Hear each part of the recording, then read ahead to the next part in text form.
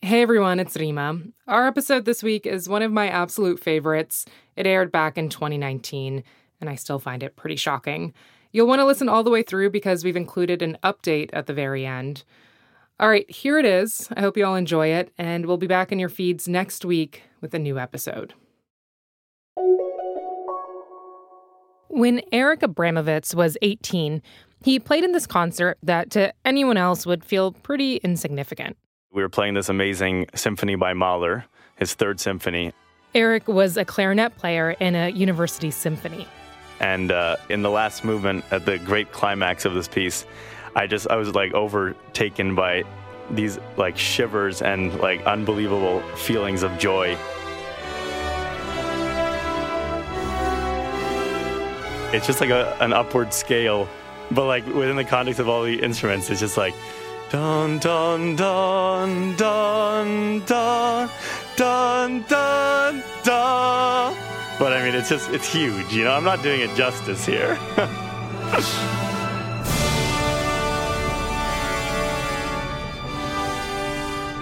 The music completely overwhelmed him to the point where he felt like crying. Just from feeling that, I knew that music was exactly what I had to do with my life. I'm Rima Jerez, and welcome to This is Uncomfortable, a podcast from Marketplace about life and how money messes with it. This week, a crazy story about one guy's dreams and an unexpected price tag.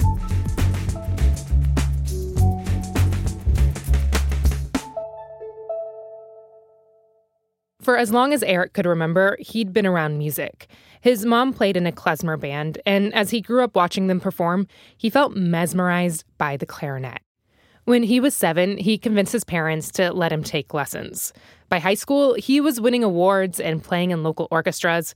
And once he entered college at McGill University in Montreal, music became his entire life.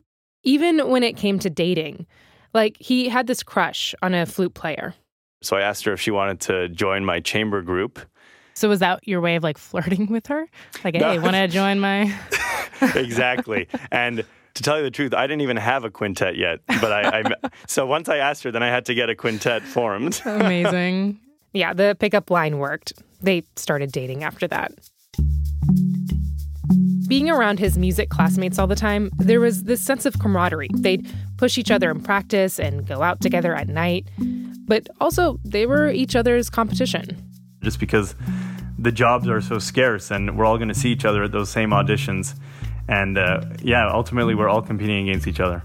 The classical music world is small and super selective, especially if the goal is to one day join a professional orchestra. Like the principal viola of the Cincinnati Symphony once told a reporter that statistically, it is probably easier to get into the NBA than to get a spot in their orchestra. But Eric had a plan. He was going to attend McGill for a couple years and then transfer to a music conservatory to help his chances. His girlfriend, Jen, the flute player, encouraged him to audition at the Colburn Conservatory of Music, this elite school in Los Angeles. She kind of helped give me a little push to apply, and she spoke so highly about the teacher and the school. At Colburn, Eric would have the opportunity to study with one of his idols, a guy named Yehuda Gilad. He's one of the most sought-after clarinet teachers in the world. In recent years, about 80% of the clarinet positions in North American orchestras were filled by this guy's students. What were the chances of you getting in? The year that I went to audition, one spot was open. Wow. So I was gunning for that. I really believed that it would be a turning point in my life should I get in. In the months leading up to the auditions, Eric essentially locked himself into a practice room every night, obsessively going over the same songs and scales for hours. It was so much in my head that I was having dreams about it and having dreams of, going to the audition and not knowing what to play and all these terrible dreams, but also a few good dreams that I got in and stuff like that. So it was really consuming my headspace. And the stakes felt especially high because he didn't have the money to pay for a prestigious master's program. Finishing his undergrad at Colburn would fast-track him into the professional world, and it'd basically be free. Every Colburn Conservatory student receives a scholarship that covers tuition and housing. In the winter of 2013, Eric flew from Montreal to LA for the audition. Months of practice came down to just 15 minutes of playing. His mom accompanied him on the piano while his girlfriend waited outside.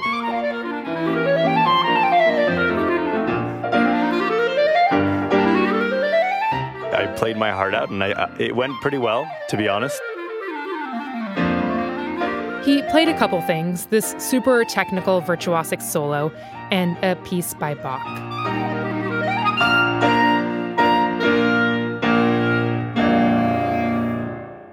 And then you just have to wait. Back in Montreal, a few months later, Eric was walking home from the movies when he got a call from an unknown number. It was Yehuda Gilad, the professor at Colburn.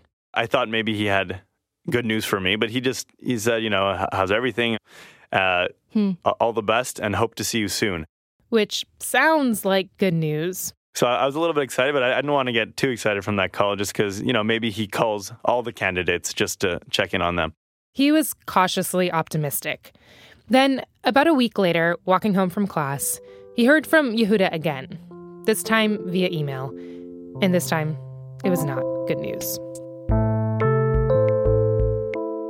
It says, basically, Eric, it was great to meet you. You're a wonderful musician. Unfortunately, at this time, I will not be able to take you in the studio. All the best. That was basically crushing to me. I was very disappointed. As he read and reread the email, he saw the future he'd mapped out start to fall apart. The following school year was tough. He was bummed about not being at Colburn, and his relationship wasn't doing so hot. They were fighting a lot, and after a little over a year of dating, they broke up. So after the breakup, we still lived together for a little bit, which I would not recommend. Oh, God. That sounds awful. Yes. And then meanwhile, what was going on in your music life? I was studying with this teacher at McGill who's kind of putting me down and bringing my confidence down. It was a bad time for me that year. But despite all this, he keeps working on his craft. In his senior year, he decides to audition at Colburn again. He starts practicing 4 hours a day. I was hoping that I would show up again and they would say, okay, this guy, he obviously worked hard in the last couple of years and we're ready to accept him. All right, so round 2. Eric gets on a plane to Los Angeles again. I think I was just as nervous, but a little bit less excited the second time around. He plays his audition. Once again, I felt pretty good about it. And afterwards, the professor, Yehuda, invites Eric to his office for a little chat. So when I get in there, right away I'm met with not the happiest expression on his face. The mood feels tense. And he says to me, so why are you here? This is where things get weird. And I said, well, I want to go here. I want to study with you. And he says to me, well, you rejected me. And I'm like, well, what? You rejected me? Huh? And he's like, no, you rejected me. And I insisted, no, please, you rejected me. I would remember. Eric has no idea what's going on. But he doesn't push it. They leave it unresolved, exchange awkward goodbyes, and Eric heads home. For weeks, he keeps replaying the conversation in his head, thinking, okay, clearly he confused me for someone else. Maybe he's just not completely with it. But just to be sure, he gets on his computer and digs up the old email from Colburn rejecting him, and he sends it to Yehuda. So I send him this exchange, and I say, this is an exchange that you had with me, correct? And he writes back saying that he's never seen that in his life and doesn't have a clue what I'm talking about. Wait, what? Yeah, it was a pretty huge reveal. At this point, I still didn't know, obviously, to what extent I was screwed over. Yehuda insisted that they sent him an acceptance letter, and to prove it, he requested the school send it to Eric. So they send it to me, and I've never seen this thing in my life. And not only do I see the acceptance, but I see my reply to them, which is from my email address. And I'm just confused as hell. And what does the reply say? The reply from my email address was something along the lines of, thank you very much for the acceptance, but I must reject as I will be elsewhere next year. And unfortunately, I cannot get in contact with you because my phone is broken. Eric. You did not write that email. I did not write that email. So what is going through your head at this moment? Like, are you just confused? Are you angry? So the first thing that's going through my head is actually joy, because I'm thinking, oh my God, I did get in. Like I didn't get rejected. Like it was a big win for me. And I was going to get to the other bad feelings after that. But first I took a bit of time to just kind of celebrate that I got in when I thought that I hadn't. So that was a nice feeling. Yeah. And then, of course, confronting the fact that someone did this to me and, I missed out on this dream of mine. It was clear to Eric that somebody had screwed him over, but he had no idea who would go to such lengths. Writing a fake rejection letter, sending a phony email on his behalf, even trying to make sure the school didn't call him with this whole, sorry, my phone is broken excuse. It seemed like a very well orchestrated plan. No pun intended. Coming up after the break, Eric tries to get to the bottom of it. By the way, be sure to subscribe to our newsletter if you haven't already. We've got solid recommendations from our team on how to spend your time, things to read and watch and listen to. You can sign up for that at marketplace.org/comfort. Eric had no idea who sabotaged his future. It seemed likely that it was another clarinetist, some slimy, computer-savvy musician who was vying for the same spot and wanted to make sure they got that opportunity instead. His friends, though, had another theory. People started saying, well, you were living with this girlfriend, and, I would cut them off. I'd be like, that's insane. No, like, that would never happen. It was as crazy to me as thinking if someone asked me, had my mom done it, I would have just thought it was ridiculous. It seemed impossible that the person who flew to his audition to support him and even consoled him after the rejection would mess with his future like that and then lie about it for months. He kept thinking about it until one night, he and his friend are hanging out at his apartment. And we decided tonight we're gonna crack the case.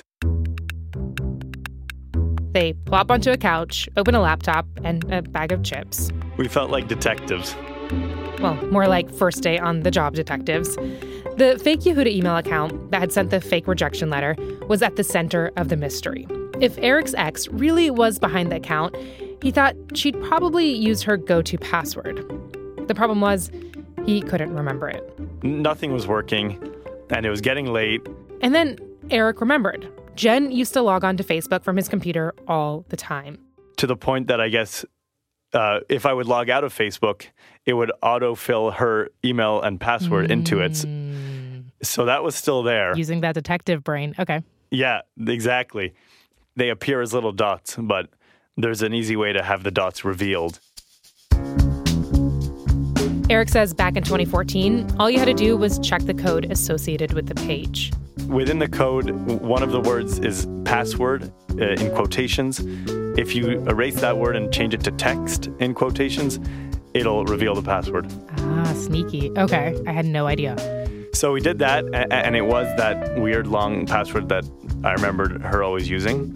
So I just put it into the email address, the email password field, and it logged right in. To our amazement, we were just staring at the screen like with our mouths open. He couldn't believe it. Because no one had logged into the account for a while, a page popped up asking if he wanted to update the recovery information. And it showed recovery email address, which was her own email address, and recovery phone number, which was her phone number. So that was all the evidence we needed right there. He quickly took screenshots of everything and changed the password so that the email account was now under his control. And then it hit him. I mean, we were just like baffled at how evil this was and how evil she was. And of course, I'm putting it lightly now. It was also just confusing because he didn't understand why. Like, what motivated her to hurt him in such a real way and then still stick around to comfort him?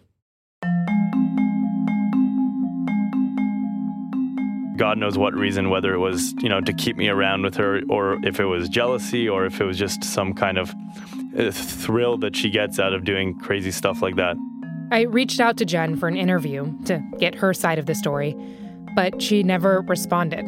And Eric never got answers either. You didn't text her or call her? I did not. I feel like the first thing I would do is call them and yell at them. Believe me, I wanted to, but I knew that it wouldn't actually help anything. Because he had another plan in mind. This was bigger than just a little fight between a boyfriend and girlfriend. This was, this was something that is definitely illegal. I wanted to seek justice. He decided to sue. And was it ever about money for you? Like, did you feel like you wanted something out of this whole ordeal? Yeah, absolutely. I mean, through the opportunity that she took away from me, aside from, everything that I could have done for my life and my career, the Colburn Conservatory is 100% free room and board school. The tuition is valued at around like $50,000. So by not being there, I was still at McGill, where I was paying tuition, where I was paying for rent. And had he gone to Colburn, that probably would have led to other opportunities, well-paying opportunities. In the summer of 2016, Eric hired a lawyer, a guy named Marshall Reinhardt. Even though what Jen had done was illegal, he didn't want her arrested. He just wanted compensation. He claimed damages for deceit, invasion of his privacy, and infliction of mental suffering. Marshall says cases like Eric's, they're hard to win. If you're just going in there going, this guy or this woman hurt my feelings and I want something to compensate me for that, that becomes very difficult. He says he had to prove that Eric not only suffered an emotional cost, but a financial one. The question then becomes, how do you put a price tag on lost opportunity, on what your future could have been? You want to persuade the court that this individual would have continued on that arc and would ultimately have been extremely successful. Marshall says his job is to make a convincing case to the court, but there's no real science behind it. It's a lot of it is hocus pocus, unfortunately. But there are ways to ground it in numbers. Like they calculated the scholarship's worth, what he spent on additional education, and how much he lost in potential income. And then they presented that number to the court. And the judge, he was convinced. So the court awarded $300,000. That's $300,000 Jen has to pay up. The judge also said she owes $25,000 for the pain she caused Eric, and another $25,000 just as a punishment, and then finally another $25,000 to cover legal costs. So in total, it was $375,000. Canadian dollars, which in the U.S. is about $280,000. It was a very validating feeling to see that a judge and a court took this so seriously. Reading through the judgment, there's a line that stuck out to me. It says, big breaks, particularly in the arts, can launch a promising artist to a stratospheric career. I cannot speculate as to how high and how quickly Eric's career may have soared, but for the interference of his girlfriend. But the law does recognize that the loss of a chance is a very real and compensable loss. Yeah, I like that. When the ruling came out, Eric's story, it went viral. Guys, take a listen to this. This story is crazy. The career of a successful clarinet player in Canada, who is a very talented clarinetist, has just won a huge lawsuit. A Canadian college student has won a lawsuit against his ex-girlfriend who successfully plotted to derail his career. She fooled him into thinking that he'd been turned down by his dream school. But in order to enforce the ruling, Jen needed to be served with the judgment in person. The problem was, it was really hard to track her down. She never acknowledged the lawsuit, never responded to phone calls or emails. Until one day, Marshall saw that she was going to be playing at her university Christmas concert in Toronto. So he goes and takes his wife with him so she can serve the documents in case Jen recognized him from local TV interviews. And to be discreet, they put the papers in a holiday gift bag. And at intermission, we went down, and I saw Jennifer on the stage, but the stage was it was about 4 feet high, and my wife could not climb up on top of it. So she's starting to panic because Jennifer's leaving the stage. So his wife spots a side door and runs backstage. She finds the conductor and asks if he can introduce her to Jen. So he takes her in, and my wife says, "This is for you for after the show," because we really didn't want to ruin the second half of the show. So Jen takes the bag and says, "Thank you." And that is how the judgment was served at intermission. When I asked Eric what it was like to get the money, his answer surprised me. I have not seen any money. Nothing. Not a penny. Jen never paid up. Eric's lawyer says it's because she can't. She apparently doesn't have any assets to seize, like a house or a car, and she claims to be a student, living week to week. If she had a job, we would be entitled to garnish 20% of her earnings. So they're waiting until she does get a job. And every year, Marshall will meet with her to assess just how much she has. I'm pretty dogged, so I'm not planning on giving up. But it's still frustrating for Eric. This whole suit was about money. I don't know if I would have gone through all the trouble just to have a piece of paper that says she did a bad thing. Was there ever a point where you almost felt bad for her? Yeah, for sure. I'm sure that's got to be tough on someone when they're an internationally viral villain. So, in case you're wondering, or if it's not already obvious, Eric did not get accepted to Colburn the second round. At the time, the school thought Eric had declined the first admission, so he thinks it hurt his reputation, made him not look as serious. Instead, he did a certificate program at a university where Yehuda teaches, so he did get to study with him, but just not as closely, and it wasn't free. Then, last year, he auditioned for a position with the Toronto Symphony Orchestra. He was up against about 100 people from around the world. They whittle down the candidates until they get to, in my case, it was down to 2 of us. And finally, they called me into the maestro's office. And he came in and shook my hand and said, congratulations. In another year, he'll be up for tenure at the orchestra as a 25-year-old. Eric knows he's lucky. Usually, you have to wait until someone leaves or dies before a spot in an orchestra opens up. He landed somewhere he wanted to be, even if it's delayed. But thinking back to it all, it still stings. And sometimes when something feels so incomprehensible and awful, you just want to make sense of it. You want something to latch onto. And for Eric, that's been the money. When it comes to missed opportunities or lost time, nothing can really give you back what you lost. But I think, money, it helps. It's something, at least. It's the closest thing to easing the wound a little bit. And the fact is, he ended up okay. More than okay. But it's still hard to not think of what could have been. I think all of us can think of moments in our lives and wonder what would have happened if we took another path or made a different decision. But in Eric's case, he was able to put an actual price tag on that lost opportunity, $280,000. And he hopes someday he'll get that money.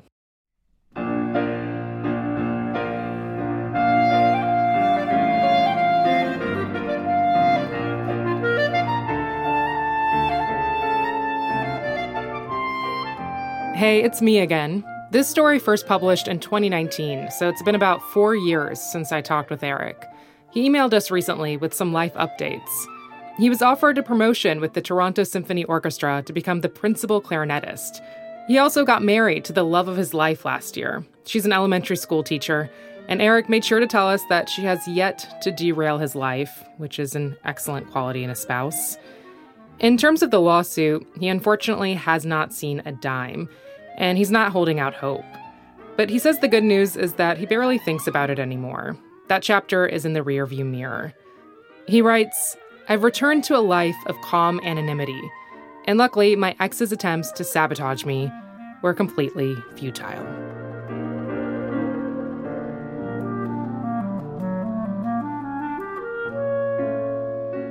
All right, that is all for our show this week. As always, if you have any thoughts or just want to shoot us a note or share your own story, you can reach me and the team at uncomfortable@marketplace.org. This is Uncomfortable is hosted by Rima Jerez. This episode was produced by Rima, Haley Hirschman, Peter Balanon-Rosen, and Megan Dietrich back in 2019. It was edited by Sarah Kramer, with additional support from Jonathan Hirsch and Nancy Fargali. Zoe Saunders is our senior producer. Sound design and audio engineering is by Drew Josted. That's me. Bridget Bodner is Marketplace's director of podcasts. Francesca Levy is the executive director of digital. Neil Scarborough is vice president and general manager of Marketplace. And our theme music is by Wonderly. One more thing before we go. We want to hear from you, our listeners, about your financial confessions. Do you have a confession that is just too juicy not to share? Like maybe you pretended to be in love with someone when really you were just in love with their money. Or you lied about your financial status to fit in. Or maybe you have a sneaky trick to avoid getting stuck with a bill. Whatever your confession is, no matter how small, share it with us and we might include you on the show. You can email us at uncomfortable@marketplace.org or call and leave a message at 347-RING-TIU. That's 347-746-4848. All right, I'll catch y'all next week.